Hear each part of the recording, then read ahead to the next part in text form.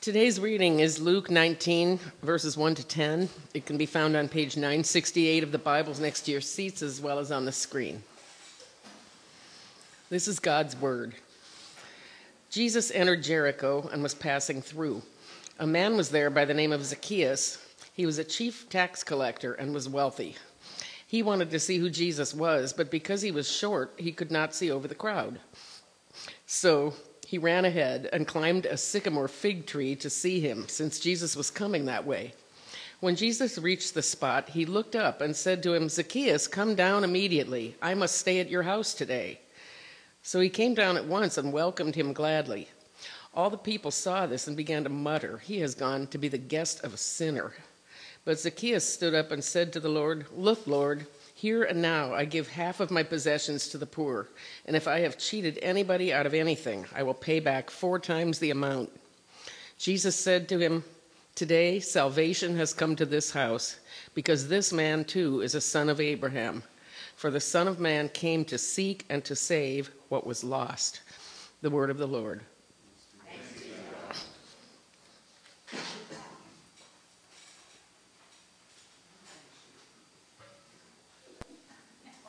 Let's pray. Our gracious God, as we open up these words, this story, and look to it, and as we move towards also the communion table in a little bit, as we look to these things, we're looking to you, and we're looking for your grace, your mercy, your tender love to show up into our lives, to be something we can grab hold of, that we can receive. And we sit here with experiences too numerous to count. We have troubles in our lives and we have joys in our lives. We sometimes walk into a place like this and the idea of grace and of your grace is very tangible and just filled with life. And other times we don't even know what it means. It feels so far away.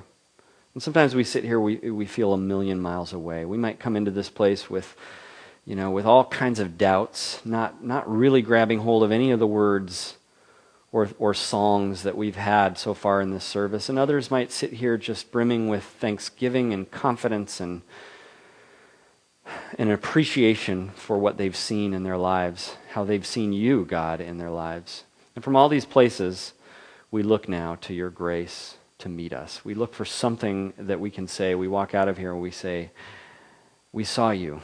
We heard your voice. We experienced something of you that was from the outside and was good and landed in a space in our life where we needed you. And we all need you much more than we care to admit.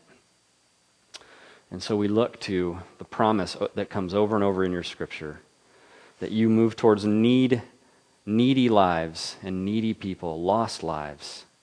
And you come, and you don't ask us to climb up to you. You actually arrived down into our earth and experienced the pain and trouble yourself so that we might come home. And we pray that you meet us with that grace now in this time. Amen. And the question of the week last week was, what's an advantage of being short? Does anybody have answers to that? Advantage, people start looking around at the shorter people, right? What's an advantage of being short? And I remember as a kid very distinctly weaving through crowds of giant people, right? Like, and I see my kids do it, and I think, a child doesn't realize how much, the grown-ups are actually kind of moving out of the way and very aware. As a kid, you think no one even sees that you're weaving through this crowd. You think you're just getting away with it, and the grown-ups are all trying not to break a hip and fall. What are the advantages of being short?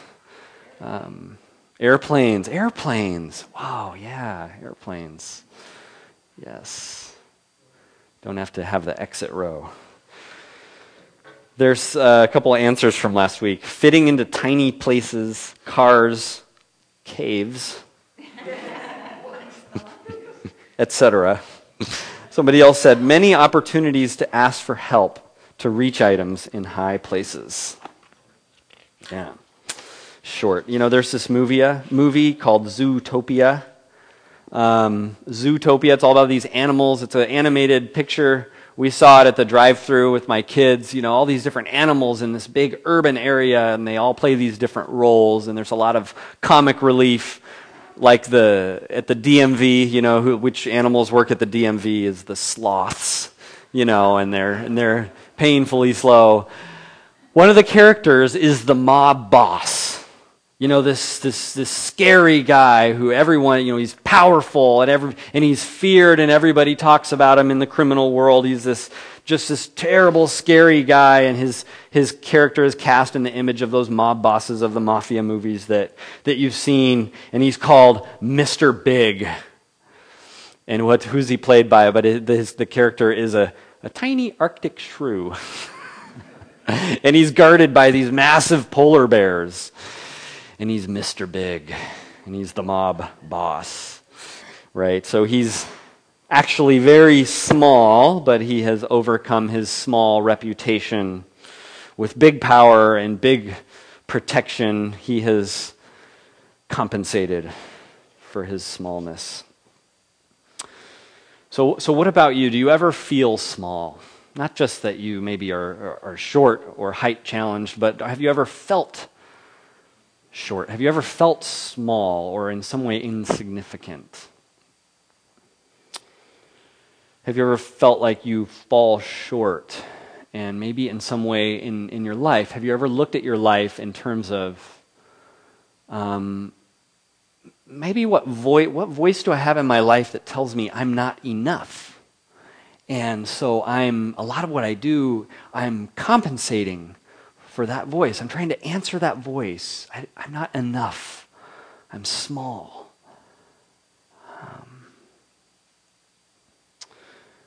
Romans chapter 3 has this verse that says, "For all have sinned and fall short of the glory of God." So apparently, spiritually speaking, that the Bible wants you to see that as a condition that we all have. We're all kind of in this condition, in this place. And tax collectors in Jesus' day were ones who, in the public eye, everyone saw them. Everyone kind of publicly agreed that they fell short. Because the Jewish citizens looked at them and sized them up and said, They are insignificant. They are small in character. They are the ones who stand in between the Romans who demand the taxes and the Jewish people who it needs to be collected from. So tax collectors were sort of the sense of it being a traitor. You know, everyone disliked them. And Zacchaeus was such a person. Zacchaeus was one of these tax collectors. The people of the day, like especially the more religious, perfectionist people of the day, viewed tax collectors as unclean spiritually even. Really having this taint on them. We all look at them and just kind of say, they just aren't enough. They fall short. We're all sort of disgusted by them, and we put them in a place. Zacchaeus was one of those people, and to top it all off, Zacchaeus actually was tiny. Zacchaeus was short. So he had, you could look at it this way, he had aggressively worked to accumulate bigness and wealth and power to make up for perhaps a connection that was frequently made by the people around him, the citizens around him who didn't like him, and they probably eagerly used his height as a ridicule piece as they were eager to put him down to size. Poor guy. 2,000 years later, kids like myself are still growing up. I remember sitting in a basement of a church learning the song about him. Zacchaeus was a wee little man. Right? Poor guy. 2,000 years later, that's still That's still what's going on. And a wee little man was he. He climbed up in a sycamore tree for the Lord he wanted to see. Zacchaeus. And no matter how successful and powerful and wealthy, he still couldn't avoid being the fact that he was still a small man. But something's going on with that. Something's going on with that inner voice that Zacchaeus probably had that said, your size is a reflection of your inner size, your inner measurement. Something was going on with that because he was interested in Jesus. He was climbing that tree. He was trying to get a look. He was intrigued. Perhaps his heart was starting to soften. There was starting to be some other voices in his head that were doubting his current approach of finding his bigness.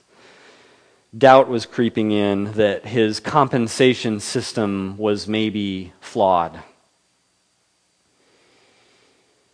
And so Zacchaeus, this small man who falls short, is having some kind of, in this story we read, then he has this dramatic, this astonishing, really, transformation where this wealthy person wakes up.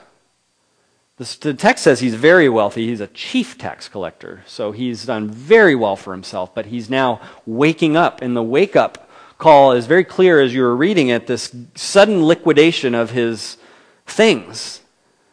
So something crazy is happening. Something you could never predict is happening. He is, and Jesus even spoke just before this in Luke about how unusual this is. And Jesus talks a lot about this, how unusual it is for a wealthy person to be awakened to God's reality and actually be transformed in this kind of way. So this is very unusual. You know, some of the stories like a camel, it's easier for a camel to get through an eye of a needle than a rich person to get into the kingdom of heaven. Jesus is saying here that Zacchaeus has come into the kingdom of heaven. And he is wealthy, we read. So something very unusual has happened with Zacchaeus. And so it's part of it is saying, like, what has happened? Because I don't know if you saw something I didn't see, but in this text, there's not something really, really obvious that says, now here's why Zacchaeus had this switch. L. Gregory Jones is a theologian that writes a lot about forgiveness, actually. And this is one thing he says: Jesus enacts forgiveness in diverse ways. And so just see if this might be what Zacchaeus is going through. He enacts forgiveness in diverse ways, perhaps most clearly in his table fellowship with tax collectors and sinners. Table fellowship was seen as a sign not only of communion among people, but also of communion in the sight of God. Thus, because the cultically impure were welcomed at Jesus' table, they were implicitly included in a relationship of communion with God.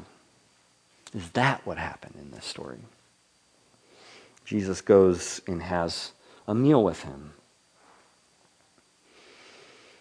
The song continues, "For the Lord he wanted to see."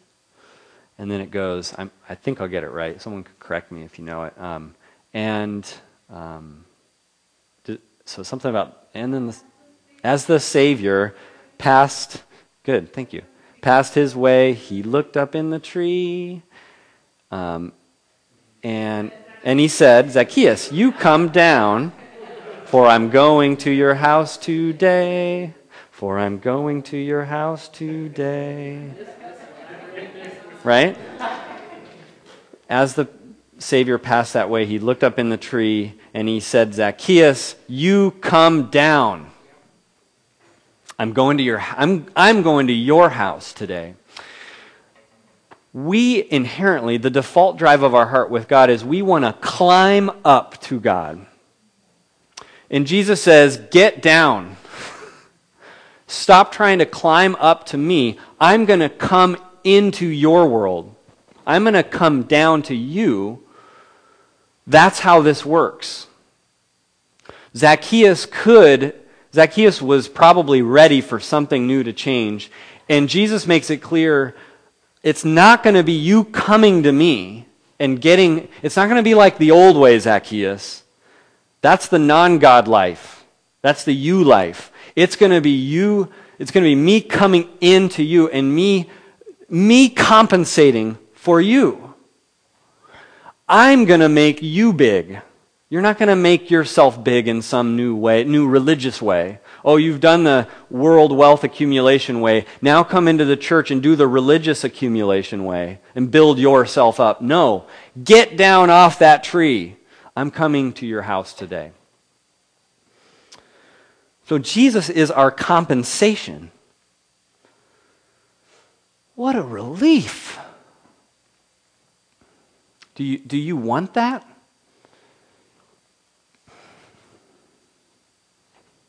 If you're a Christian, you could ask yourself, is there evidence that that's happening? Is there evidence that I'm giving up on the things that I was using to build myself up and get big, and I'm letting God be big. I'm letting Jesus on the cross be big for me. I'm letting the perfection of Jesus be big in my place because I'm imperfect. So for Zacchaeus, Jesus has ended the compensation game and ushered in a new grace game.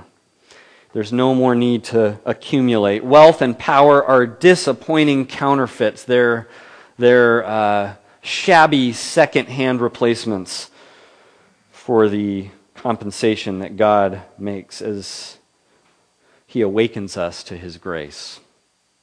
And we now have in our life God's assets.